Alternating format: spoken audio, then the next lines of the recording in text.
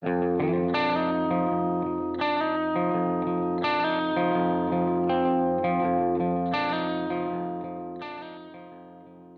there, everybody. Welcome to another episode of the Cloudbase Mayhem.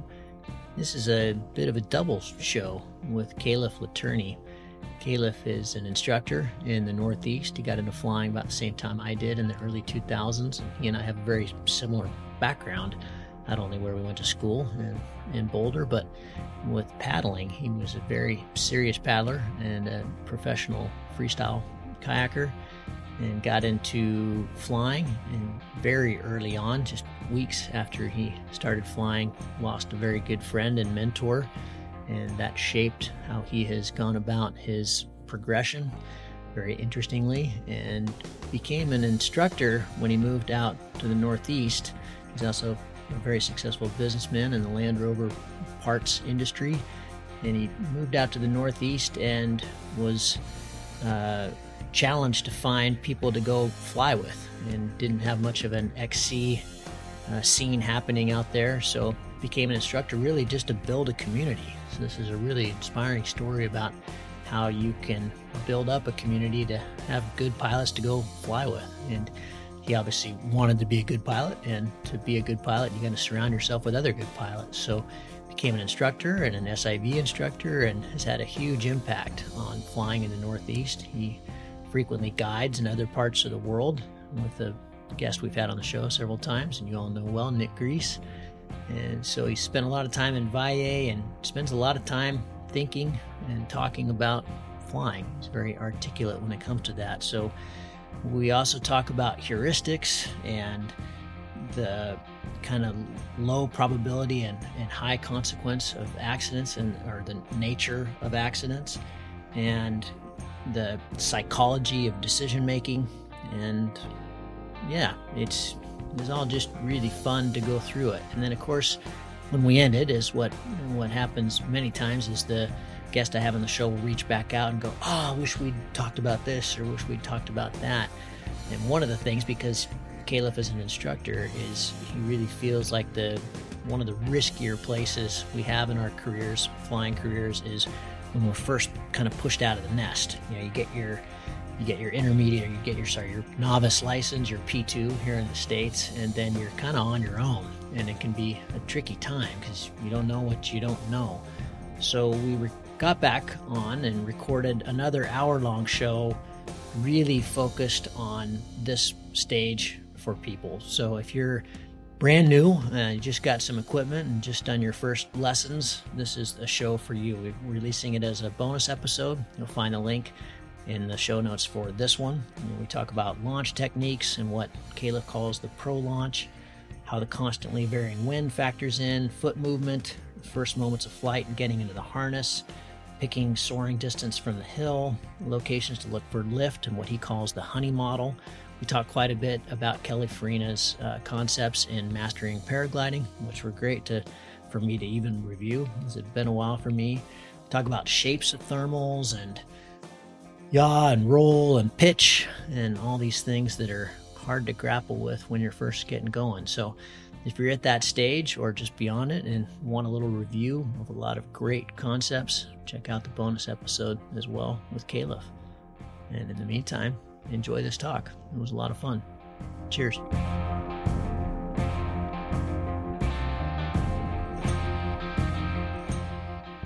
Calef, good to have you on the show, man. We've been, I was just going through my email stack from you over the years. We've been talking about doing this for years, literally a long time. So I know a lot of things have changed since we first started chatting about doing all this, but let's go into, you suggested this and I dig it. Let's go into your origin story. How did you get into all this nonsense of flying around in the sky? Well, thanks for having me on the show, Gavin. It's an honor. So it started in college. I think 2005, I was at a kayaking party hanging out with some of my whitewater kayaking buddies. And one of them was telling me about, this thing paragliding, which I'd never heard anything about, and how cool it was when the sky got, when you got tall and everything got really small, and the school buses and the people and everything was small below you. And, how it's a lot like kayaking in the sky, and the air currents and, are very similar to water. And And I started learning in college, and I spent, so in Colorado, I learned in Boulder, Colorado, and I spent 2 seasons out there, and pretty quickly, Are you a buff? yeah, Same. All right. yeah, very We cool. got similar histories. Yeah, so In I that started regard, out at kayaking University and of Richmond in Virginia, and looked around, was like, all right, this place isn't for me. Moved out to Colorado. My brother was already going to school out there, so we were rooming together, and I was kayaking as much as possible, getting a degree in economics, and pretty quickly found paragliding, and it just grabbed me like nothing had in a long time. I had been kayaking pretty seriously all through high school. One of my friends likes to describe it like going to the Hogwarts of kayaking. So I was in one of those kayaking academies where we traveled all over the world and competed in whitewater kayaking and all that. And I was just looking for something else. I sort of had burnt out at that point, having done a lot of competitions and then, they called it professional, but, making some money whitewater kayaking for a couple years. And was your thing kind of creaking? Was it hair boating? Was it slalom? What were you chasing? Freestyle. Yep.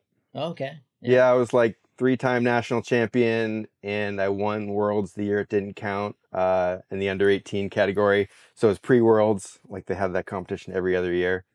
And then, yeah, I was at one point traveling around with a friend in a company vehicle. They gave us Chevys. I was paddling for Wave Sport at the time, and I was, with this guy who was in his mid 30s and beating him. And he was starting to have shoulder injuries, and I looked around. I was like, all right, now's the time to go to college while they're going to college is good. Before that story ended up me being not really having a plan B. So I went to school and then fell in love with paragliding, and eventually got talked into moving back to Vermont to get involved in the family business, which is selling Land Rover parts just for the old classic Land Rovers. And having learned in the Colorado community, where there was just incredible mentorship and instructors all over, and SIV readily available, and fantastic regular conditions with good soaring, flying a lot out of Lookout and Boulder, and taking trips to Salt Lake City, and having access to all these incredible pilots, moved back to Vermont, and there was some good sites, but this was like 2007 or so, there wasn't much of a community or much flying. So they were teaching me where to get to launch, and then the new kid shows up and I'd soar for hours and they'd be kicking stones in the LZ, like, how'd you do it? So I started by training the guys that were already there, who had, some 10, 15 years of experience, but weren't, hadn't been taught the way I had been taught. And that really helped. Fascinating. So, I mean, they had a lot more years than you did, but is it that much tougher of a place to fly, or was it just the lack of instruction? You'd think they'd come out and get some hours in a different sky, but that's interesting that you were able to, come out there with relatively less experience from Colorado and have more ability. Yeah, I think if you have to learn these things and figure them out yourself, it takes exponentially longer than if you're able Sure. to have mentors whispering the little secrets. Dale Covington and Chris Santa Croce were some of my early instructors, and the tips they taught me about how to feel the glider, and everything from what you're doing with your outside hand and where you're looking and all that stuff. It's hard to come up with on your own. And I think the I imagine conditions. Lookout was also a pretty good place to. I mean, I've never flown Lookout, embarrassingly. I've done very little flying in Colorado, but I understand it's pretty low, right? It's kind of tricky to get out of. Yeah, and interestingly enough, I had the same mentor as Will Gadd, which we connected on a couple years ago. This No crazy way. guy from Arkansas, MR, who's just got the most biggest heart, but also can be kind of hard on the rookies and kind of runs it a bit like a drill sergeant. It was a great place to learn how to fly. Yeah, they really took me under their wing, and I received a lot of help from observers out there. Just kind of they had a great community, and when I came back to Vermont, it was like, all right, we need to help people come up through the ranks so we can have some folks to soar with, because back in the day, it was a handful of us in Vermont, and so on a weekend there could be nobody to fly with, and so if it came down to somebody had to do it. I didn't feel like I was the most qualified, but there needed to be somebody around sort of taking the P2s out of there were some schools, but they just stopped at P2. So they'd get folks in the air, and it was kind of scary because, there was some P2s that didn't really know what to do after that. And I think this is a challenge that's pretty much everywhere in the country faces. That's a sort of a critical part in pilots' careers, is fairly well defined what to do as you go through your training and your progression. And then you get to P2, and a lot of schools wave goodbye to you. And then you got to make the transition to mountain flying. Buy the gear. Good luck. Yep. Yeah, right. Was your just curious about paddling? Is because it sounded like that was a big part of your life. Was paragliding the end of your paddling, or did you still keep paddling? Yeah. So after I graduated college and was definitely flying at that point, I taught for a traveling kayaking high school for a semester, teaching video editing and coaching the freestyle program. Which was, like a video productions course and coaching freestyle, which was fun. But yeah, I was definitely dragging a paraglider around with me in addition to the kayak. And it was clear at that point that I was more interested in flying than kayaking. That's pretty interesting because you maybe heard my story of kayaking down in Mexico, and I was, same, very intense. I was never a very good playboater. I was more creek stuff. And without going into it, because I've told the story before, but basically died in a waterfall and should have definitely died, but basically died. And, one of those miraculous kind of, holy cow, I got to survive. And I got right back on the river that day. And then, and I've paddled some fun stuff since, the Selway and the Middle Fork and Grand Canyon and fun stuff, but I was never able to get back on the horse. And which is interesting to me because paragliding to me is, I'm sure like yourself, I've lost some friends boating, but nothing compared to flying, especially in terms of the injuries. You get the shoulder injuries and stuff, but it seems, maybe that's a numbers thing, but I don't know. But it seems that paragliding, if anything, is even scarier, or it can be. But that's been something that's held my attention for a lot longer than kayaking did. I'm always interested too with the relationship with kayaking and flying. It seems to be a common one that people who kayak, Will Gadd talked about this a lot. They get really good at paragliding really fast. It's the hip movement, it's the risk, it's the flow, it's all those things that. The fluid dynamics. I'm often building mental models of what the water would be doing as it's moving through the mountains. Absolutely. It's interesting you mentioned the risk. I always sort of thought paragliding was significantly more dangerous. And then I saw the whitewater deaths this year in the US. There were like over 30. Now, granted, they're counting people who were like, tubing with a cooler beer tied to their foot and that sort of, stuff. But dumbassity. I guess the big water year out west, and a lot of people getting after some flood stage stuff. But yeah, we definitely lost friends in both sports over the years, unfortunately. A big part of my origin story is that 2 weeks into my paragliding career, that guy I was telling you about that was at the party who convinced me, and who's actually a good paddling buddy of mine. He had the fight of his life and then attempted wingovers and pounded in and died on the scene. So like right in the beginning of my paragliding career, I had this big loss, which really sort of informed, how I learned and how I thought about the sport.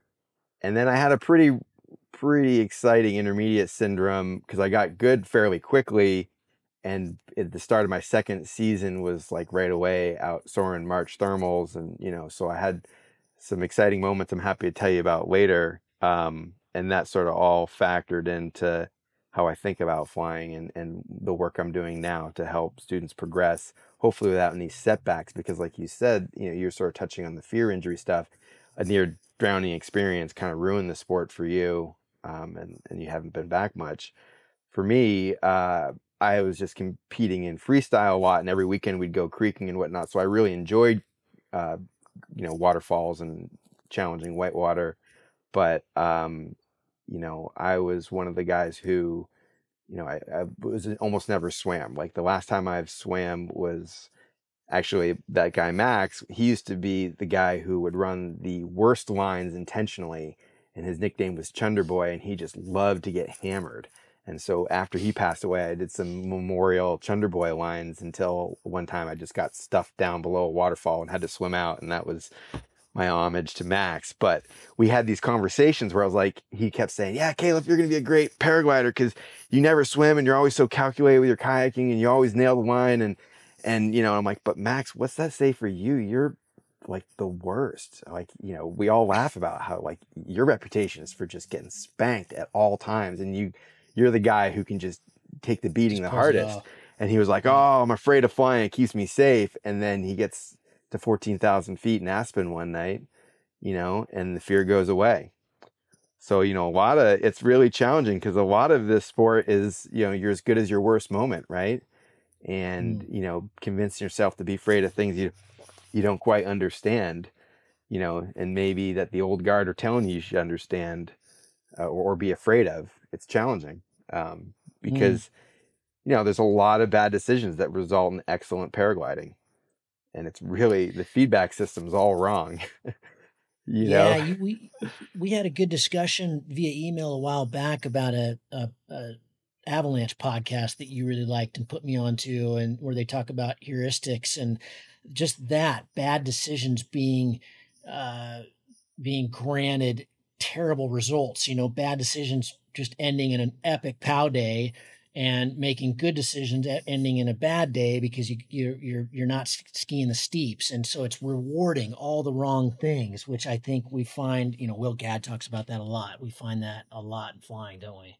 Yeah, I was actually having this conversation just last night.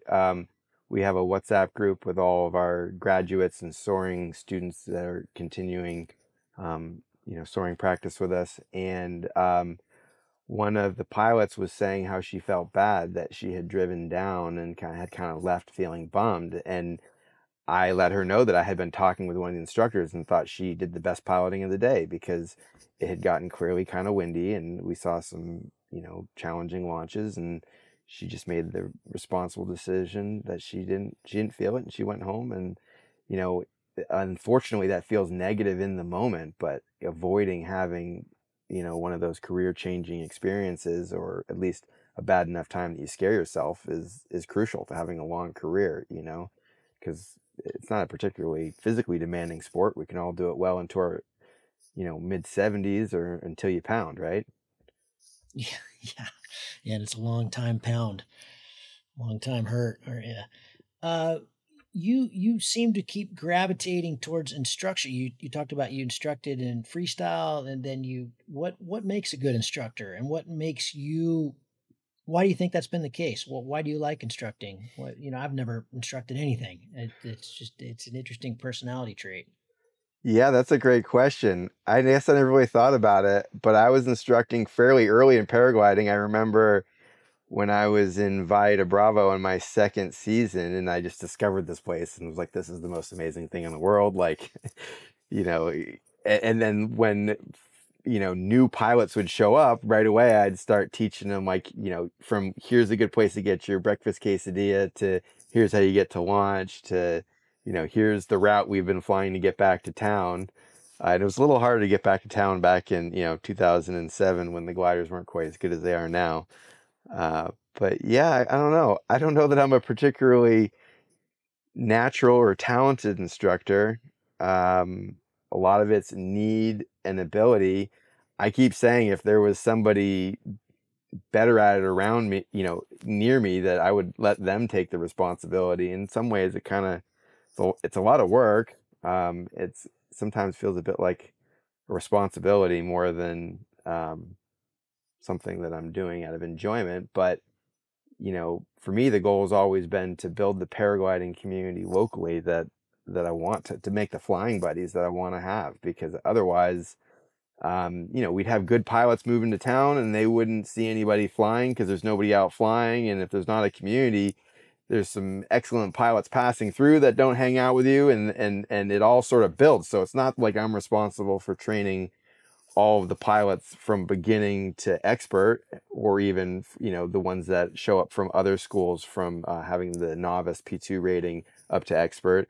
But just helping foster that community so that when people, for however they come to you, they show up and they see this vibrant flying community, people helping each other and talking about, when and where and how to fly. And then, afterwards hanging out and grilling and all that community aspect builds on itself and attracts more people. And I'm also really conscious that I think maybe whitewater's seen its heyday. We certainly recognize hang gliding seeing its heyday, and I just love paragliding. And so if I want to keep paragliding and have people to do it with, because we all know it's a lot more fun with other people, then it's sort of on all of us to latch on to that next generation and help make them into our future flying buddies. I think, and this is a bit of a generalization, but I think some of hang gliding, they started eating their young rather than fostering their young. I think there was a bit of like the new guys show up in some places I've heard, and they were sort of forced to drive for a number of days and kind of not really accepted, because there were some really cool pilots and the sport was really cool and it was really going places, and that's not really the welcoming atmosphere that gets people coming back, and there's many factors involved, but I think we can all play our part. You're certainly playing your part here with this podcast. It's up to all of us to keep the sport going. Yeah, you're making me feel bad about our own community. In Sun Valley, we've had this big issue in the States with all the lift access places with insurance and not being able to fly a lot of the famous lift access places that we've had for a long time, Jackson, Telluride, and Sun Valley, and Utah, and all over, and back east where you are as well. And it has really crunched our scene, and it's become much more of a hike and fly club, which is great, and that was kind of the direction it was going anyway. But it really does need a lot of fostering. The speed community has done a really good job with that where I live, where there's events and there's barbecues and they're getting people into it, and especially young people into it, and which is terrific. But yeah, you're right. I mean, it requires effort. You got to put some effort into it. How much of your instruction has been informed by the death of your friend Max? Because you said in your emails several times that your own approach has been pretty conservative. Your approach with instruction is pretty conservative. Was that a direct result of seeing that accident? I guess you didn't actually see it, but it was in your neighborhood. But or is that just the natural flow of what you've seen in the sport? It's really interesting. Conservative is extremely subjective. Some people think I'm crazy, and I've even had other pilots and instructors saying I'm going way too fast because, in short order, sometimes we have pilots go from a trip or two to Mexico, and then a couple months later, we're going to Cloudbase and we're flying cross country together and accomplishing things that seem really dangerous. But in my mind, it's like, well, Cloudbase is thousands of feet off the ground. The conditions are lovely, so it's perfectly safe. All about maximizing safety margins, of course, and thinking about decision making processes that are going to create long-term success rather than short-term satisfaction. A lot of it for me is also what's going to be fun. Like, there's a lot of logistic flights that you could take to get you down where you're going to be pointed into the wind for 30 minutes. And I don't find that enjoyable. And, having done it for, a couple seasons now, I'm not really interested in doing that as much as I was when I was, more horny for airtime as a younger pilot. That sort of seemed like a good trade. And I'm, maybe getting a little older, I guess. Turning 40 next year. Yeah, the first time I saw you was, one of the board meetings we had recently. I thought, oh my God, he's a lot younger than I thought. For some reason, I thought we were closer, but you seem wise for your age. You must have been through a lot. Let's switch to that for a sec. You had some, engineering background. You got into the parts business, which I think you're still doing, right? With Land Rover. Yeah. Are you still kind of running that for the family? Economics. Yep. And then later I studied business and got an MBA. And It's been really challenging, of course, working with your family at times, but incredibly fulfilling in a lot of ways. And it's just this really cool niche industry. We sell parts for old Land Rovers, and we've just gotten lucky in so many ways that these old Land Rovers have continued to get cooler and cooler, and people keep bringing them into the U.S. If it's over 25 years old, it doesn't need to meet DOT or EPA requirements. And so we're getting into the years that they built a lot of Land Rovers. And so all these old junk trucks come over, and we can sell you everything but the vehicle identification number, except for the VIN, chassis, Really? bodies, brakes, engine, transmission, the whole thing. And so Wow. it's really special that, we're now seeing third generation customers. My father started the business in 1979. He didn't have a garage. He'd show up to people's houses with tools to fix their trucks. So at first he started as a mechanic, and in the winter he'd bring a big piece of cardboard to lay in the snow and fix their car. And, we sold off the mechanic part of the business in the late 90s, and I joined in 2007. Then we had 15 employees. We're up to about 38 now. Um, Whoa. yeah, I've been working really hard to sort of think more like a manager and an owner, and creating efficiencies and processes and keeping myself out of the day to day. So when I go teach paragliding in Mexico for 2 weeks, there's a lot of emails happening at night and stuff, but I'm not doing the daily work. I'm more leading projects to create growth and efficiencies and stuff like that. Okay, you and I walk into a party, we don't know anybody, and we're trying to make friends, and somebody comes up and says, "Hey, who are you? What do you do?" How do you answer that question? I sell old car parts, and for fun, I teach paragliding. Okay, so it's basically those two. What would be the percentage of car parts versus teaching paragliding Well, in terms of your bandwidth and your time? I'd say it's about 50-50, but I do a lot of Really? working. Um, so like fortunately paragliding often feels a lot like fun. So, it doesn't really So feel it like doesn't feel like working when work. you're coaching from the air. I try to do a lot of coaching from the air. After I get everybody in the air myself, I launch and soar with them, and we're talking techniques and whatnot. But yeah, about 50-50, I'd say. Teaching from the air, guiding. Okay, so you go down to VIA. You and Nick have done some stuff together, and you got VIA is pretty spicy. A lot of accidents go down in VIA. How nerve wracking is that? That's always been something I've thought about doing. I've thought about doing trips in the Alps where because I know the Alps really well now after all these races, and it'd be fun to do a kind of high end. You're going to really cool huts and doing and and you don't have to hike all the time. You could there's lifts everywhere there, but you could do a really cool tour of the Alps for, a week. Toby Cologne, that's kind of how I got into it. I used to do trips with him in the Alps from kind of Nice up to Annecy or Annecy down to Nice.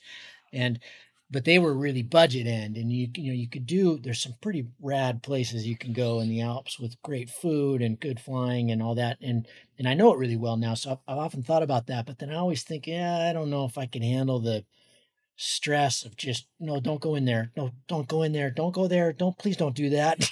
I mean, Yeah. you got these people on radio and stuff, but it makes me nervous. Yeah. What is that like? Um, Don't go behind the pinon. Please don't do there's a it. Please lot don't to go it in because there. like we were talking about, I think before we started recording, as soon as pilots are in the air, it's like amnesia. Like the stuff you told them 30 seconds ago, they're hungry, they're out Yeah. chasing it. And it's really, you know, there is definitely some shepherding from the air that, you got to have the radio quick and be comfortable piloting either with one hand or have the microphone in a way that you can be talking while you're doing it. But I Mm. also try really hard to create safe situations. I'm not going to VIA in middle of January or February. I'm going in early December when it's a little mellower. There's less people. We are, I really like to have a mixture of pilots so that we've got some newer pilots and some more experienced pilots, and the newer guys are getting out a little bit earlier, and we're, remote controlling them for a while, and then naturally they sink out. And so, when you have a mix of of students. Then, later where I'm up in the air doing a little more cross country and maybe doing tasks that land at the lunch spot, and the van's running around picking people up. And so then we all debrief over lunch and then go back for the afternoon, that sort of thing.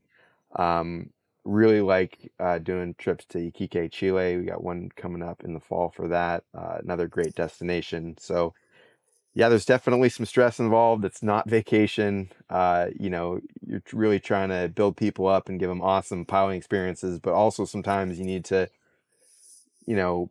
be firm when something's going on that's not safe, that needs intervention, and sometimes people don't understand, and you need to try to explain in various ways, to break through whatever's going on, to get folks piloting more safely, building in bigger margins, trying to get them to understand that just because nothing bad happened this time doesn't mean it's a good idea to fly that far over the back and park yourself in the wind while you go up and down. We've seen some people put themselves in fairly precarious situations that if it weren't for having, somebody on the radio could end badly. And I guess there's a bit of an awareness that it takes practice so that you can do your own piloting as well as keeping an eye on, 8 people. Right now I'm trying to run smaller trips. Last year we'd gotten up to running trips of 12 people with 4 instructors, but I think we're going back to 1 van tours, which is just less stressful. What have you seen change for the good and maybe for the bad since you got into this in the early 2000s and then started instructing mid 2000s, it sounds like, and you've been at this for a while? There seems to be, a few years back, we were all pretty worried that we were heading in the same direction as hang gliding, and that doesn't seem to be the case. I think COVID helped in a sense. It got everybody outside. Hike and fly has taken over the scene in a crazy way. It's not just the X Alps now. There's dozens and dozens of others, including my own, the X Red Rocks, which is really exciting. So the gear has certainly helped with this. We're not lugging around these huge packs. There's a compromise there, which we've talked a lot about on the show. But what I'm saying is, the numbers are looking maybe better than they ever have right now. There's a lot of people, the scene in Boulder is insane. The scene at Tommy and Simone's place in Austria is insane. The scene in Santa Barbara is crazy. I mean, it's just, it's, in a sense, there are more young people right now. I was just in Chelan for nationals in June, chasing it hard and flying well than us old timers have seen in a long time. It's a really exciting time for the sport. Also a little bit scary, because they're chasing it hard and they're new to the sport. So it's great to see, but it's also, for those of us who've seen a lot of accidents, it is a little bit scary. But I'm just curious what you've seen and what are the trends? What are you excited about? What are you worried about? Well, I think some of it is regional as well. But I do agree that I think globally, paragliding is enjoying a moment. I think the GoPros and 360 cams have made it look really cool, and the speed flying is especially captivating for people. I bumped into somebody a couple months ago who started telling me that he'd never paraglided, but he watches this guy on Instagram, and it turns out it's a speed pilot I know really well. And it's like, random people love speed flying. Okay, cool. So that's really cool. But I think the sport's really progressing in terms of technology for sure. The glide ratios keep getting better, and they keep getting a little bit faster, and they keep getting safer, and the pack volume's huge. Back in the day, we were traveling with like the size of equipment that's now my tandem gear, and I'm about to go on a work trip, and I'm going to sneak in an XC wing and a speed wing and a mini wing and, another harness. And it's all going to be smaller than the one glider I used to take back in the day. I'm going to have 3 wings, 2 harnesses, so that really helps for sure. But I think COVID really put things in perspective. I had a lot of people say, I just want to do something with myself. Like, we were stuck at home and faced with this crazy upending of the what's normal, and faced with our own mortality and let's just go send it. Like, this is really cool. Like, I've always wanted to paraglide. Now's the time. And I really benefited from COVID because I had some great instructors that had nothing else to do but hang out in New England and teach. And those opportunities, now that the pandemic has wound down, people are getting back to their normal occupations. And so I've been losing instructors to better, their normal careers and stuff. Yeah, this is interesting. Sun Valley's having one of the worst summers in terms of tourism in a long time. And this is on the back of the best summer ever last year. All my buddies that are guides, I just talked to Chuck the other day. He's having the worst tandem season in history. All my buddies that are guides are, they're painting and doing other stuff with their lives this summer because I think people shot their wad. COVID, they bought their campers and all their travel tickets. And it's interesting because apparently Europe's having the busiest summer ever. So I think a lot of the folks that were planning Europe trips in 20 and 21 and 22, they didn't get to go, so they're all over there. But yeah, I mean, it's going to be interesting to see how this all shakes out. I wonder if that kind of growth will subsist or will keep happening. We're not really seeing the downturn over here in Vermont in the Northeast USA. But I've long been wondering if all those, mountain bikes that you couldn't get and all the stuff that was campers and outdoor equipment that was, really in demand in the pandemic, and there was way more demand than there was supply. It's like bouldering crash mats. Like, bouldering went through a big peak back in the day, and then there were a bunch of used crash mats cheap when people got bored of bouldering or whatever. And I'm wondering if, all right, we're going to start to see some pretty good deals on RVs and mountain bikes and skis and all that stuff. Because when people you never know if it's like that parcel there that's separated and it just keeps going up to Cloudbase, or if it's like a high pressure day and it's going to come right back down. There's like a stickiness that it overcame briefly, but in the end, we're a pretty weird group of people that actually want to do this more than, just to have that, bucket list experience.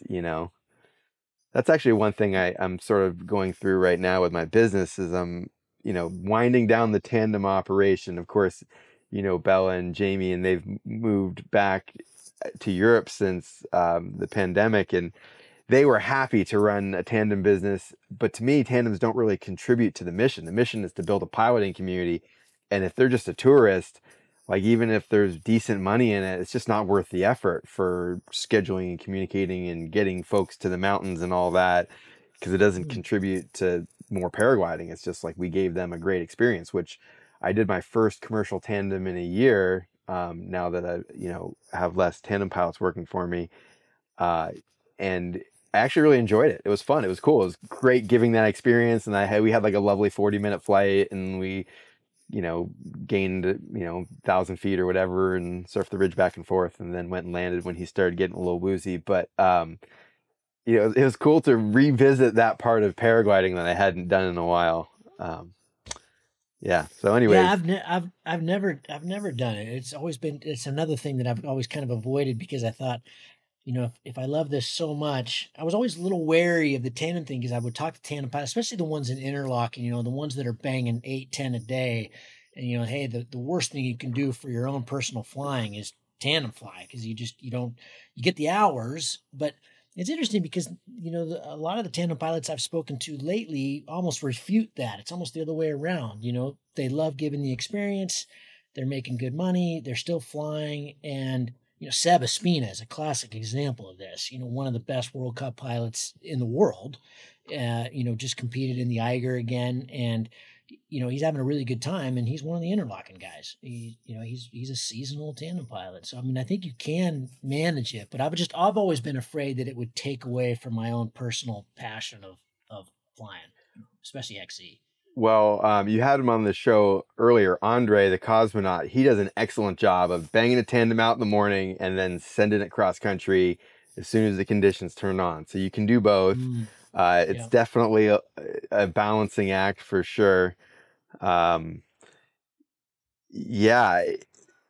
work side of it does does take away in some regards. Like a lot of times I'll launch the fledglings, the novices that are just learning to soar in the morning, and then I'll start having a bit more experienced pilots soaring with me in the afternoon, and maybe I'll do a triangle or an out and back rather than just trying to punt it downwind as far as I can, and ideally get back in time for like a 3:30, 4 o'clock again with the same novices. So you can have a lot of fun around it, but it's certainly not just all fun if you're teaching and helping folks.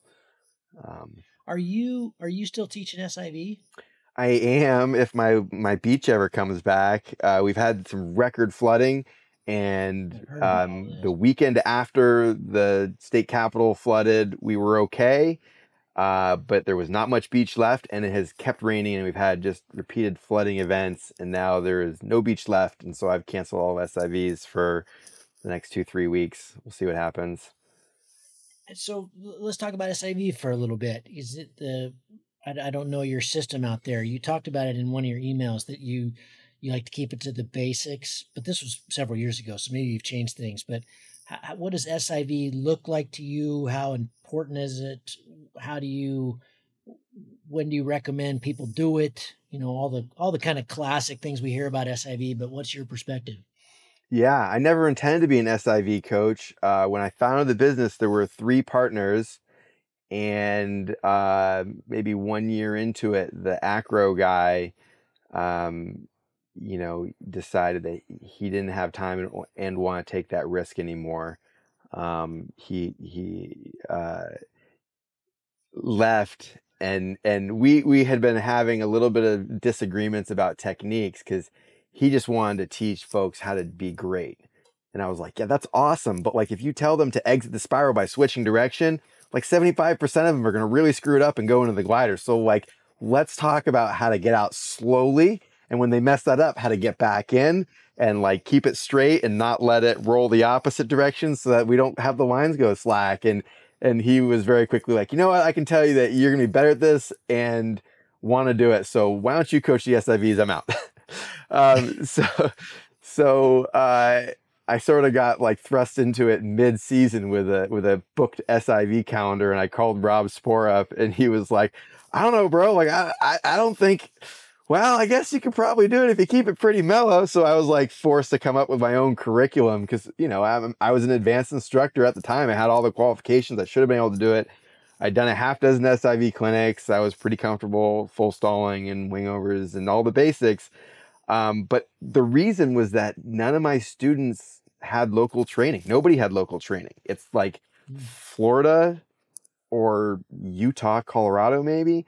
There's just this entire part of the country, was at 2,000 miles. There's no SIV in sight. And it's a pretty big ask to tell one of your students, okay, go for a week-long trip out to California to do this scary training that, and our number one canceled, between like trips and soaring instruction and tandems and everything, SIV gets bailed on the most because as it comes up, people always have life events or stuff. Everybody's nervous and it's just a weird, different thing. And so, it's hard to convince people to travel for that. So it was like, well, I can't be putting out generations of pilots that are wanting to fly cross country but have never done any SIV. We got to do it ourselves. And fortunately, our original business partner came in with all the knowledge of the boat and the towing and all of that. So we were all set up, and then we found a beach in New York, and I went to the town owned the beach, and I went to the select board meeting and pitched them on the idea of leasing us the beach. And they were all about it. They were like, it's going to put us on the map. We're going to have something cool that's our own, because it's this sleepy part of New York on Lake Champlain. And yeah, it's been a big process. I actually hire 3 U.S. Coast Guard commercial captains because we're on an international waterway. We have to have proper commercial captains running our boats because Lake Champlain goes up into Canada, of course. And tow techs and all that. So it's a big production to put it on, but it's totally worth it in terms of building the community and piloting success. And so my friends know how to get out of the sky in a hurry and can deal with collapses. And yeah, I keep it fairly basic. We really focus on, instant recovery, energy management, and smoothness, and getting out of the sky in a hurry. And basic drills on that stuff. It looks a little bit like the SIV I originally got back in 2005, 2006. But I've also been hanging out with this Canadian kid who's been teaching me tons, who will like show up and start doing infinite tumbles and twister, helicopters and twisters and all this stuff. So we get this real acro pro that comes out just recreationally and hangs out with us once in a while. And so we've been learning some of the new techniques because he's all dialed in with the acro scene in Europe and Turkey and all that. So it's been fun. But yeah, it's not about, so like when I keep saying basic, for me, I don't teach people a full stall on their first SIV, unless they're exceptional. And I don't have them spinning, and I don't make them throw the reserve. I want them to leave ideally dry and with a smile. And that way they're excited to do more of it, and for me, a really big win is if they've blown up a couple really big collapses and dealt with the different varieties and done, several different forms of collapses on one side. And, are you holding it in, making it fly straight? Are you leaning in and going with it? Perhaps towards auto rotation if you're feeling, bold and all that. And then, we're starting to get them doing spirals, and ideally asymmetrical spirals. I think that's just a fantastic way to demonstrate energy control and dissipating energy. And I intentionally don't teach stalls until their second or third SIV, because I think it's pretty easy for people to do a stall with a coach on the radio, following the voice in your head, but to have the presence of mind to really learn anything, so it's not just something you've done once, I think is beyond most people. They just remember, oh my gosh, that was crazy, and it was just this really overwhelming event. We can talk more about it later, but the first time I tried to full stall in the wild, it did not go well. Let's talk about it right now. Okay, so this was the second time I threw my reserve. Like I said, 2006 to 2008 were fairly exciting. I was in Valle de Bravo. I saw a guy over the back. We were fairly low. It was one of those days where you couldn't get out, and it was getting fairly mean. And in retrospect, maybe it was rotor, but I see a guy just pop up in some really strong lift, and then like half his wing gets wiped out and he just runs. And I literally said out loud, "Pussy." And I flew over to it. That's where I'm going. And it wiped out the inside of my glider, which I haven't had happen too many times, if ever. So I was already dropped in a fairly robust turn, because I lost like 60% of the side I was turning into. And I'm thinking to myself, don't spin it. And at the time, the SIV clinics I had taken hadn't really focused on looking at your wing when things get exciting. And so I was trying to feel when not to spin it. If I'd looked at it, I would have known when not to spin it, but I was focused on going straight, and all the curriculum is lean away, break away. And now I talk about, a decision point. Like I tell pilots they need to have like a flashing light, a proximity alarm in the instrument panel of their mind, that you always know when the proximity alarm is going off and you must fly straight. But if you don't need to fly straight, don't create an incident by making it fly straight when you got enough room to let it turn 90 degrees or 180 degrees while the collapse works itself out. Well, I was insisting on making it go straight, and then before you knew it, I spun it, of course. Big spin with a collapse, and I'm like, oh, I've done this in SIV. You spun the flying side. I spun the flying side. Yeah. I at the time I probably had 250 flights, and 100 hours. You're new. Yeah. Which you and I say, yeah, super new. But these days, like when you're working with beginners, and they're like, oh, well, I've got 150 or intermediates. Like I've got 150 flights. And I remember being there. It's this point of pride. You've worked really hard to get those 150 flights. You feel like you've learned a lot, but in the grand scheme of things, as you just said, I was so wet behind the ears. And so having just spun my glider, it's like, I practiced with a bunch in SIV. Here we go. Full stall. Right. But everybody talks about the full stall being this great reset, but it's like, yeah, if you've done 75 or 100, they're great. But like, if you've done 3 or 5 over the water with a coach, following the coach's directions and it's just all like What adrenaline can and go crazy, like pulling it off in battle when you've got a spun glider. Like I'm stalling the glider, and next thing you know, I got 3 riser twists and a stalled glider, and I'm looking at like 800 feet of altitude. And I was like, well, this seems like an optimal time to deploy my parachute. And I fell down through the trees and walked away and flew the next day, and it was fine. It's benign. Yeah, it led to some lasting fear for a while. I was like looking around at my carabiners, like, this is all that's holding me onto this thing. Like, it's not rational. Fear is not rational, but it manifests like, oh God, Yep. tiny little piece of aluminum is strapping to me this thing. Like that slowed me down a little bit in the grand scheme of things. But yeah, so I don't think that full stalls, until you have the other skills really dialed and then have done a bunch of them, are going to be a particularly meaningful reset for most people. And I didn't, except for having spun accidentally, I didn't really need to full stall. I just thought that was the go-to after you spin.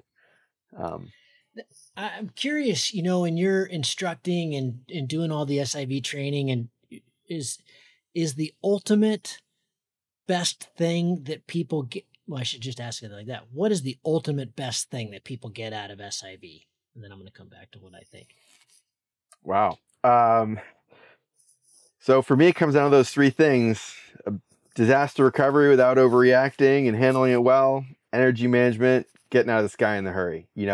If something happens and your wing ends up sort of below you and off to the side, is this an opportunity for a sweet asymmetrical spiral turn or a wing over, or are you going to overreact and handle it badly? And getting out of the sky in a hurry, I think, is a big one. It's not uncommon that I'm on launch with new pilots, and we're talking about the conditions, and I'm pointing out some overdevelopment in the distance, and talking about how recommendations from the USHPA are not flying if there's any overdevelopment in the sky, at that rating. And people are like, well, I can always get down with big ears and speed, and it's like, well, maybe 700-800 feet per minute if you're really pulling on it, But like when you get caught, it's because there's rising air. It's going up at 10 meters. I speak freedom units, Gavin. Okay. Yeah. Feet per minute. So, if you can't get out of the sky in a hurry, how are you going to beat it down? Your best chance is to run away. And so I really like to have people, I think it's a total win if I can take somebody who's a novice pilot and they leave really comfortable with collapses not being much of a concern as long as they have altitude, not overreacting. And then really I like to see spiral control. Can they enter and exit spirally? And it's the capstone is if you can do like a nice asymmetrical spiral, just the repeated entry and exit of a spiral, maybe getting a little bit ovalized and coming over the top of the glider. And even better if you can demonstrate wing overs, which, as you know, is a significantly more challenging maneuver that I think very few people actually do well. If they can show that energy control, I think that's a huge win. And then down the road, of course, we're happy to teach stalls. And I do some spin appreciation, like, just the start of a spin with folks so they can see what it looks like when it breaks and get them thinking about watching their glider and what it looks like as the glider starts to peel away and stall on one side and all that. So I would totally agree with everything you just said. And this was just something that popped in my mind as I was just about to ask that question. I wonder where just, the SIV training has implanted awareness of the ground and when to throw, because the accidents I've seen, most of them are launching, landing, proximity stuff, right? That's what we all see. And very few happen up high in the air, but the ones that are fatal, they threw too late or didn't throw at all.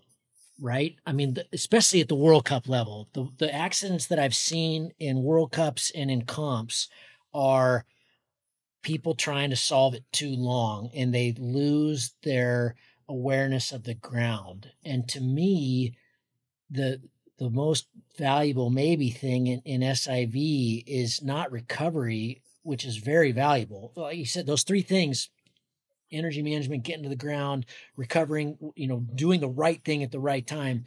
Of course, that's why we go to SIV training. But, I've heard Theo talk about this to Blick, who's the master of acro, is just that. How long do I have? How long do I have? My wing is in this configuration. Seen this before in SIV. I know that triple twist you're talking about with a deflated glider is, I don't have this move in 800 feet. So I'm throwing right now. I don't have the time to fix this. My most recent throw was down in Nayarit after Valle. They took us all over there to kind of explore this new site that's just inland from Puerto Vallarta. And it was the first flight there. I was crushed tired. I'd just done the super final, and we drove all night, and the flights got all messed up. So I got almost no sleep. And that should have been a red flag, but we're all there to kind of promote this site. And I'm not trying to break any records. I'm just trying to fly around in the sky for a little while and land. And wing blows up super low. And it was just one of those, I have no time to deal with this whatsoever. Huck it right now. It just was, my SIV training took over, and it was the takeover was, fuck, don't have that move. Boom, throw it. And those of you who can't see what Calef and I are doing right now, I just looked up. I looked at the wing and went, don't have that move. I got to throw right now. I mean, I was 80 feet over the deck. So it was, anyway, you're nodding your head a lot. I find that, the accidents I've seen in the air from up high, that's the only accident I've seen. And I've seen it a lot. It's just people trying too long. We spend the first evening of the clinic, doing classroom and in the simulator, and spend a lot of time talking about it. I've had 2 close friends pass away paragliding, and they were both found with their parachute out but not open. My first deployment was really, really dirty low, maybe 100 feet to spare.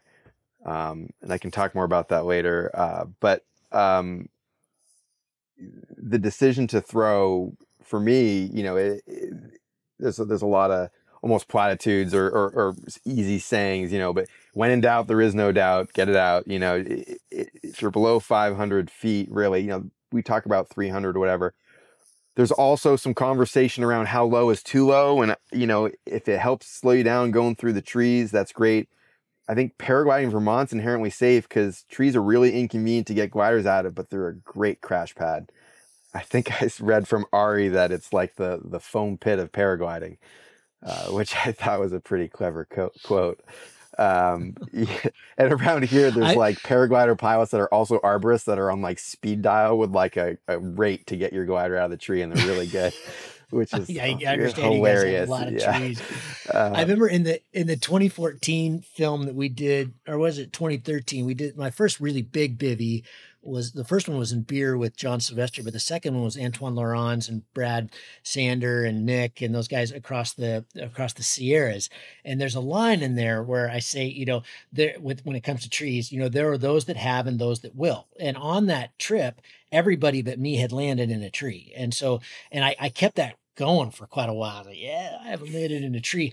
I had forgot. I don't know how many trees I've landed in now. I've been in a lot of freaking trees, some under reserve and some just, I just did it in the X-Alps. Nobody even knows this story, but I blew my wing out on a cliff launch and blew out my stabilo, and then forgot about it when I went to land and tried to do a big wing over and had no juice in my wing and just went straight into a huge tree, did a bunch of damage. This just happened 3 weeks ago, whatever, a month ago, So trees work pretty good. I've never been hurt going in a tree. Well, in Vermont, we have seas of trees, and our XC routes are fairly limited. And so a lot of people look at our pictures and they're feeling exposed, because there aren't a whole lot of options down there. Wait, what? I see lakes, I see trees. How do you make this work, man? Yeah, it's funny because the hang gliders have been watching the lines the paragliders have been flying. Especially Eduardo set a state record a half dozen years ago where he flew right down the spine of the greens, and the hang gliders were we've always looked at that, and it is nuts that you actually did that. And Eduardo was well, the clouds were working, and there were some landing zones, there was a beaver pond I could have landed next to, and had a 2-day, a long hike out. But not a whole lot of options. Tough. He could get out of him. Something like that. No problem. He's a tough one. Yeah, absolutely. Wow. So has the flying you guys have been doing out there, has it inspired some cool lines in the hang crew? Are they pushing it again? Unfortunately, like we've got some great friends in the hang glider community, uh, but there aren't big numbers like there used to be, and they're not so interested in cross country. So it's really cool when they Mm. come out and soar with us, and they're zipping between us and flying around us. Um, but I think the big XC days are done, and it's really cool to look back at the things they accomplished. There's no GPS tracks, of course, because it was before Yeah. GPS, but they were flying from Ascutney, Vermont to the coast not infrequently. They were calling them the Sandmen, you know? And I came really close one flight, but got shut down by the coastal breeze. We actually flew from West Rutland, which was like 30 miles further. Pretty cool. The only time I've come close to doing it, I did like 99.8 miles point to point that day. My best flight in New England. But yeah, the big lines they were doing in the past just aren't getting repeated, unfortunately. Ah, too bad. Yeah, I got it. Well, you made a suggestion for me to get one of them on the show, the John. So I'll get him on here He's a shortly. That'd be paraglider, really. but Oh, yeah, okay. he's been pushing it. It's really cool at the distance here. Back in the day, like there was like a 2010 distance record of like 40 miles in Vermont or 45 miles that stuck forever. And then like 2016, the record chase heated up and it was like falling like twice a year, just incrementally Wow. ticking off. And I was always just, 5 miles behind it. And then 2020, it fell like two or three more times that year. And I got it right in September and held it until the next April, when we flew that long flight across all of Vermont and New Hampshire and landed in Maine. But that was just like one of those things where it's the day, right? We were going to 13,000 feet that day, and that just doesn't happen around here very often. Yeah. So a lot of people listening are wondering what the hell you're even talking about. Let's just define New England flying. I mean, even for those of us out west, we don't really know what you're talking about too much. Is it what makes it so hard? Obviously the trees, but I mean, are your average speeds just way less because you're having to climb all the time? Is it just way more technical? Are you not getting the long days? You describe the differences. What's the difference between flying in the Rockies where we're, 10-meter climbs and, going on 30K glides is pretty common. What's the difference? Yeah, so I think there's a couple factors. One is that it was a pretty young community figuring it out. And so we've definitely gotten better, and the gliders have gotten better as well. But part of it, I think the big challenge is that the thermals are pretty anemic and rare around here. The trees do not, they don't pump. Like when you had Andre on the show and he was talking about how he tops every climb out, speed to fly is pretty irrelevant if your next Mm, thermal is not guaranteed. mm. Like 3 hour flights are fairly long around here. 6 hour flights are extremely long. I don't know anybody who's had a 7 hour flight in New England. It's, Wow. yeah, it's just We're just getting going at 7 hours out here. That's yeah, amazing. Okay, you know, gotcha. my best flights are, launching at 12:30 and landing at 6:30 or sorry, not full day events. So you're And not getting off the hill in mid-July at 8:30, in a never, southeast slope. Never. Okay. Wow. there was Okay. Totally like different. the earliest I've ever had a successful XC start is like 11:30.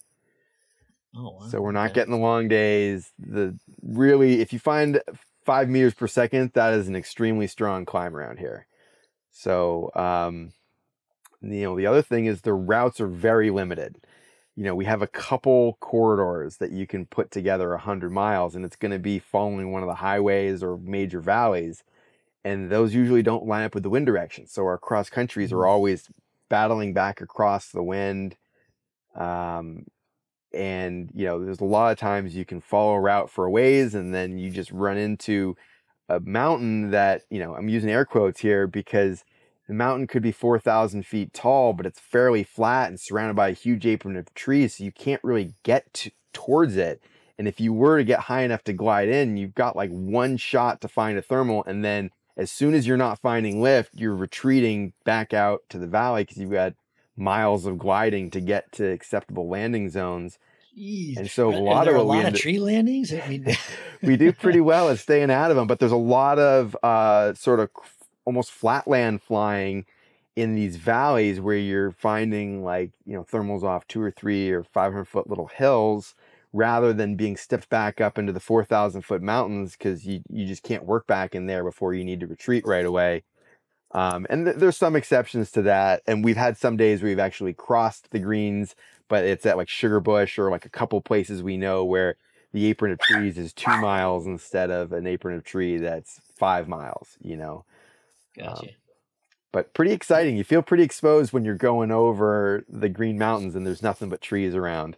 I've seen the pictures. It's fascinating. It doesn't look very straightforward by any means. Okay, Dirty Low. You said you'd come back to this. I always forget to bring people back to what happened. This was your first it was my first international trip. I was in Nepal. I was with an instructor who's a great friend and now a great friend. And he was one of my first instructors. And he was like, "You want to do some SIV?" And I was like, "Yeah, great. Like I've done a clinic before. Let's do another, some SIV." And he has me glide out over the lake and he says, "Okay, now we can try that asymmetrical spiral we talked about." And I think to myself, am I really over the lake? I think I'm over the lake. But he was closer towards launch. And from his perspective, he thought I was over the lake. And this is one of those things where you want to listen to the coach, but it's always you that's in the chair. You need to be responsible for your own decisions. And I should have just said, "Hey, sorry, I'm not feeling ready yet." So that all becomes relevant because after all the mistakes, I was like 100 feet over dirt and almost over the water. Doesn't count. So I was trying to do an asymmetrical spiral and I combined his timing with the other guy's amount of brake pull and it didn't work out. I spun the glider, which is, I had 110 flights in 25 hours. I was still a P2 and very rookie. And then, of course, did a bad job of the spin recovery, tied itself in a knot, and I'm like sort of making it fly straight, not doing that great a job making it fly straight. When I reach for the reserve, so I was trying to make it fly straight, and I was thinking to myself, he'll tell me if I need to throw the reserve. And that's something I teach about all the time. Like, don't wait for somebody to tell you. Like, if you're even thinking about it, now is the time. And by the time he said, "Hey, maybe you should throw the reserve," and I reached for it and got it out, I maybe had 250, 300 feet as it was dropping into like a nose down, about to auto rotate, curvated spiral. And I just remember somebody somewhere telling me, "Hey, if you ever want to come out faster, yank on that bridle." And somehow after I threw, the next thing I immediately did was scoop my hand down under, grab the bridle and just gave it a good yank and it popped open immediately. And I had maybe 7,500 feet. I don't know, like, it was very, very low. They hit the dirt. Yeah, and it was low enough that the instructor thought the reserve didn't come out because I had gone behind like a little tiny 300-foot tall hill that had obstructed his vision. And he thought I just went in. But again, I totally walked away. I got really lucky on that one. And it was crazy because as it was going down, I was thinking to myself, that's still very new in my career. I was like thinking to myself, what a disappointment I am to my family that I've just either killed myself or put myself in a chair and the pain that was going to cause my family, and in that moment, it's really wild how you can think a lot of things in a heated moment. But I was thinking about how bad the healthcare system was where I was. And, if I did survive, if I didn't fix it, and I knew I needed to get my reserve out and fix it, but like what it could look like getting really broken in Nepal. But fortunately, I got the reserve out, having, 6 months earlier, my buddy Max, having him not got his reserve out, maybe primed me to get it out quicker. PLF'd and flew the next day. I'm always hit by these stories in a way that it spooks me because we've all relied on a shit ton of luck. And, that was one of those where man, that could have very easily gone the other way. And for a lot of people, it does. Santa talked about this, that um, what if you're the guy who's just ridge soaring at the point and you have the blowout on the ridge side? It's kind of a 50-50, right? I mean, we learn how to get better at handling those things, but in the beginning, you're not very aware of your glider and pressure and, airspeed and all these things that are, important to keeping your glider open. And what if you're that dude? And that happens a lot to a lot of dudes. And yeah, it's I don't know. There's no question here. It's just, I guess what I am is curious about, as an instructor, you've been at this a long time now, you do these trips, if there was something you could just take out of your brain and plant it in these new pilots, what would that be? Because it's hard to learn without making the cheap mistakes. Jeff Shapiro talks about that. We got to make a lot of cheap mistakes in this sport to learn. And you hope they're cheap. You hope they're not expensive. Yeah, it's really challenging because we're all the hero of our own story, right? We all think that it won't happen to us. I'm exceptional. Nobody really can truly get their head around their own mortality or how an accident could change their life. And so, it's tricky to try to get folks to remember if they are in a situation where others are advising caution or not doing it, they need to use their imagination as to why and understand just how big the gap in experience and understanding can actually be. I've been on launch several times and had new novice pilots like poking me like, why aren't we going yet? Like, this is good. I'm ready to go. The limits for my rating, and they start quoting me limits. And I'm like, if you launch right now, you're going to go straight up and backwards. Like it's maybe 14 miles an hour here, but we're 2/3 of the way up this mountain. And I can promise you, like, look at how that wind turbine is spinning and look at what's going on right now. And look at the cloud building above us. And like, you're looking at some of the best pilots in the region, all sitting here waiting for it to back off. And here you are ready to send, So, I think the tricky part, is mostly convincing yourself that you're having fun and you're okay with where you're at and not having that creep in ambition. Because the first time you get in the air, it's amazing and that's enough. And then you keep doing it. And now it's not enough to have a good high flight. You got to go distance. And if you only go 10 miles, you're bummed or whatever, but just always being okay with wherever you're at. And even if it's driving down because it's not your day, just remembering that all that matters is you keep smiling and coming back for more and stay in the game and not take those, 99% chance,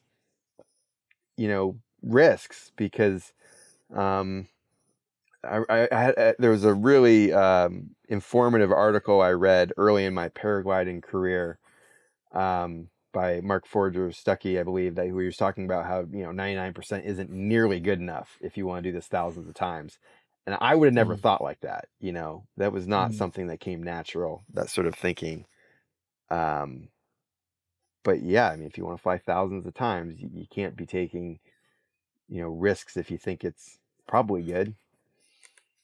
It is an interesting thing, humans, isn't it? That we, I always think of the wingsuit community when I think about that, and their whole thing. This one flight right now is the most important flight of your life, obviously, especially with wingsuiting. But it is interesting because we can jump out of planes, and the first time we do it, and it's just a plane drop, it's so thrilling. And then you get into base, and then you get into wingsuit, and then, it's not that thrilling unless you're kicking the treetops. And so it's just this, man, the equation there is gnarly because you're just, to get the same rush that you used to just hucking out of a plane, totally safe. You got to back up, there's all kinds of systems in place there in a sense. To you've got no backup. You're going, 100K an hour plus.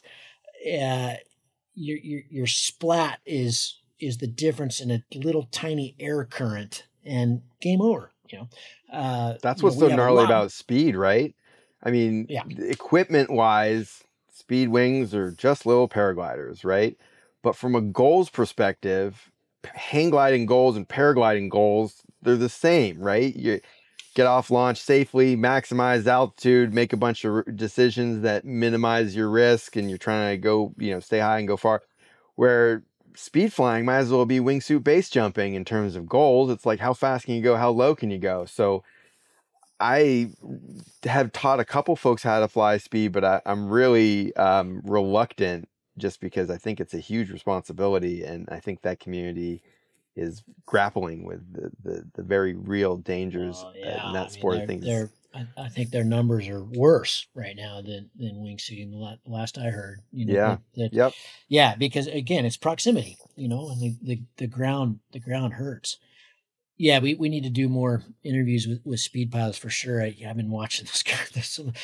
The rolls they're doing are just rumba, man.